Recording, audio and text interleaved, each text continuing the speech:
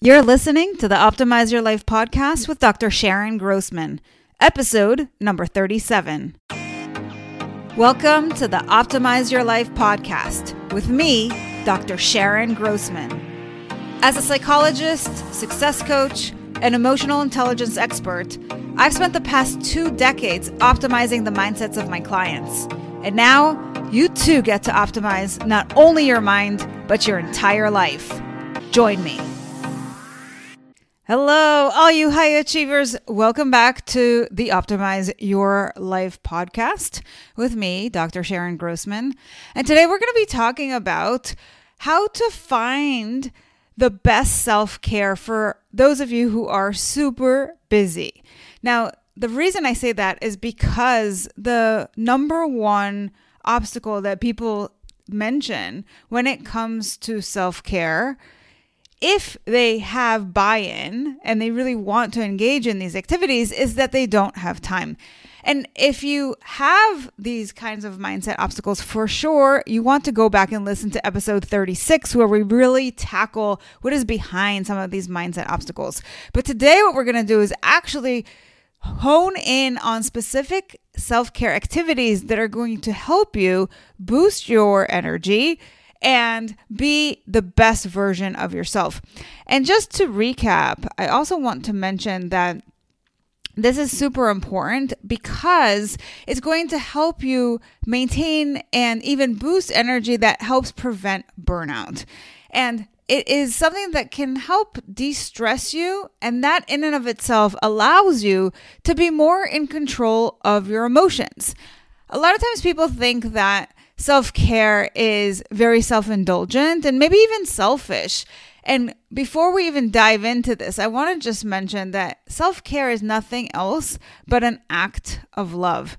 And you have to realize how important it is for you to be able to sustain your energy and be able to show up and do your work in the best possible way. And because it's not a one-size-fits-all, I'm going to share with you a variety of different strategies, and it's up to you to decide which ones you want to take on. And the way that I am organizing the content for this is I wanted to align with specific activities that are focused on you. And I'm going to break that down into 2 areas, external and internal. And then we're going to focus on self-care activities that have to do with your relationships with other people. All right. So with all that, let's jump right in. I often see people focused in on self-care activities that are external in nature. And these are important because, well, let's just say they are the easiest ones for us to do. They take the least amount of motivation and they help us look better and maybe even feel better internally without having to do a lot of work. So these are things like if you go for a facial or a massage. This is when you are taking extra care of your grooming. So doing your hair up nice, maybe getting your nails done, putting on makeup. These are things that we do, most of them daily, some of them a little less frequently, and they just make us feel good because it's a form of taking care of ourselves, and how we look is important. It is the first thing that people see, and so it makes us vulnerable when we don't do these things to making a bad first impression. And it also helps us feel like we have a sense of pride in how we show up. So these are definitely important, but they don't have to all be services that are done for us. We can do these ourselves. It might be that when you are feeling really stressed, you get in a nice bubble bath at home. And when you get out of that bubble bath, maybe you use lotion and take care of your skin. It could be that when you finish working, you change your clothes and get out of the clothes that maybe you were using for your meetings, or if you're working from home for those Zoom meetings, and then putting on something that's a little bit more comfortable, something that's really soft and makes you feel relaxed rather than stiff. So these are external kinds of activities that allow you to take care of yourself.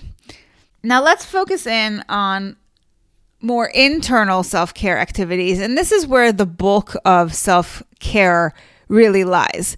These are the things that you've probably heard of a million times, and maybe you're even doing some of these, or maybe you've had these on the back burner, but you really want to get back to them. So it's a nice reminder of what you could be doing to really expand your repertoire. And one of the things that I want you to consider before we dive into this is, what do you currently have going on in terms of your self-care? And as you listen to me go through this list, I want you to maybe identify one or two things that you can add. Because as we already said, it is so crucial to your energy maintenance, to avoiding burnout, to just making sure that you are showing up in your best version. So here are some of those internal self-care activities. It might be something like practicing yoga or meditation. And in order to do these kinds of activities, if you're super busy, then you want to also consider when you do it. And one of the things that I always recommend is, especially if you have kids, is to wake up a little earlier than the rest of the family. So if everybody's waking up at 7, maybe you wake up at 6:30 or even 6, and you have that alone, quiet time for yourself before all the chaos begins. You start to create that time and that space where you sit down and you do your daily morning practices. It might be writing in a journal. And this is something that can happen first thing in the morning, or even after work or before bed.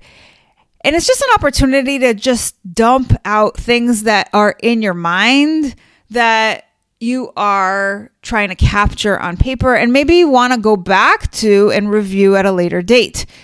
It might be, even more specifically, a thought download, which is where you really just dump onto paper all of the thoughts that you have, especially when you're feeling kind of stressed out.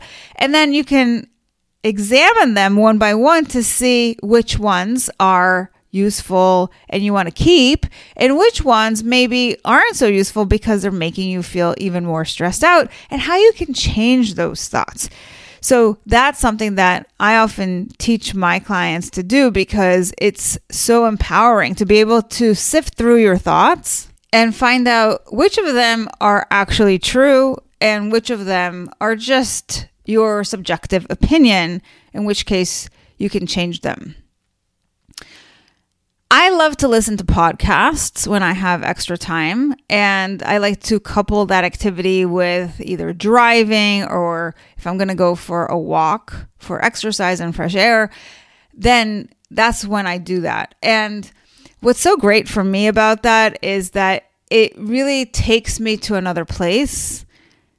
And depending on what you're listening to, like if you're listening to this podcast, for instance, it also allows you to grow, because you're learning new concepts and you are expanding your way of thinking about things. So it's an opportunity to really maybe get some entertainment, work on self-improvement. Any of those things can be part of your self-care. Now, when you are going through your day and you're working those long hours, part of self-care, even in the middle of your day, is to make sure you've got built-in breaks. It's so easy for us to just power through because we're not focusing on how much energy we have. We're focusing externally on what time it is and how many more things are on our to-do list. But that's really not sustainable. And so part of your self-care is to be able to say, I am working from this hour until this hour, and then I take a break for X number of minutes, and then I go back to work